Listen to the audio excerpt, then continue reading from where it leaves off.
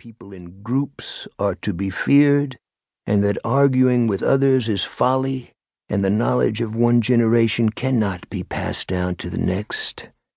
Those may seem cynical sentiments, but there are certain truths you keep inside you and do not defend, lest you cheapen and then lose them altogether. Those truths have less to do with the dead than the awareness that we are no different from them, that they are still with us, and we are still with them, and there is no afterlife, but only one life, a continuum in which all time occurs at once, like a dream inside the mind of God. Why should an old man thrice widowed dwell on things that are not demonstrable and have nothing to do with a reasonable view of the world?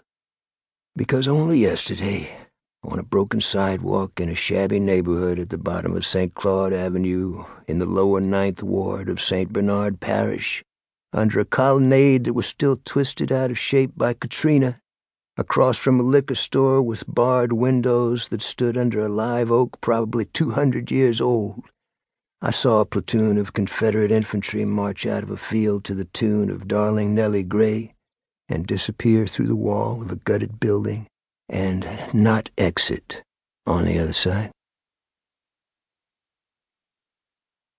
The man I came to see was Fat Tony Nemo, also known as Tony the Nose, Tony Squid, or Tony Nineball, the latter not because he was a pool shark, but because he packed a 9-ball into a bartender's mouth with the butt of a pool cue.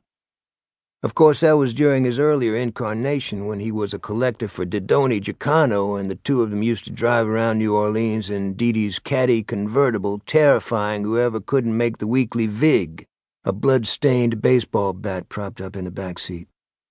Currently, Fat Tony was involved in politics and narcotics and porn and casinos and Hollywood movies and the concrete business.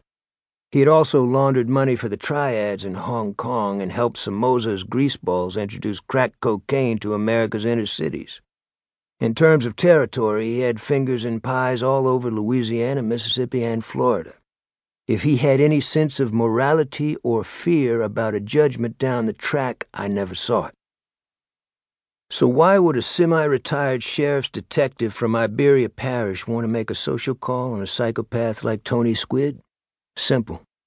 Most investigative cops, often without knowing who Niccolo Machiavelli was, adhere to his admonition to keep your friends close but your enemies closer. Less simple is the fact that we share much of the same culture as the lowlifes, and we are more alike than different, and the information they give us is indispensable. Fat Tony was sitting in a swivel chair behind his desk when I entered his office. No, that's not correct. Tony didn't sit. He piled himself into a chair on a couch like a gelatinous heap of whale sperm thrown on a beach, except he was wearing a blue suit with a red boutonniere in the lapel. A sword with a scrolled brass guard and a plain metal scabbard lay across his ink pad. "I'm glad you could come, Dave. You never disappoint. That's why I like you," he wheezed. "What's the haps, Tony?" "I'm on an oxygen bottle. I'm scheduled for a colostomy. I couldn't get laid in a whorehouse that has an ATM. My wife tells me I got a serious case of Gapo. Otherwise, I'm doing great. What kind of question is that?" He had to catch his breath before he could continue. "Want a drink?" "No, thanks. What's Gapo?" "Gorilla armpit odor. You still on the wagon?" "I'm still in AA, if that's what you mean." "The same thing, right?" "No." "Whatever. Take Cleet Purcell to a meeting with you." "What's Cleet done?" "What hasn't he done? He's a fucking cancer on the whole city. He should have a steel codpiece locked on his body so he can't reproduce." "How can I help you, Tony?" "Maybe I can help you. I heard about your wife." "I appreciate your concern. I need to get back to New Iberia." "She got killed in an accident?" I nodded. "What, about 3 months ago?" 2 years. She was T-boned by a guy in a pickup. I'd rather talk about something else.